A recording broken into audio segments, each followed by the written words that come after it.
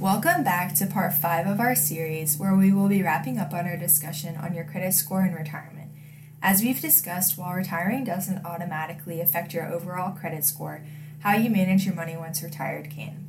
The best time to work on improving your credit score is before you actually retire by making sure your bills are paid on time, every time, using and managing your credit cards wisely, keeping an eye out on your credit utilization rate, and checking your credit report consistently for inaccuracies and signs of identity theft. When looking at your credit report to see how you're faring, consider this. The average credit score in the United States is currently 711. Depending on where you fall in relation to the average, that should at least give you a starting idea of how much your score may need to improve. Armed with the right steps and a plan, you can ensure your credit score is exactly where you want it to be for retirement.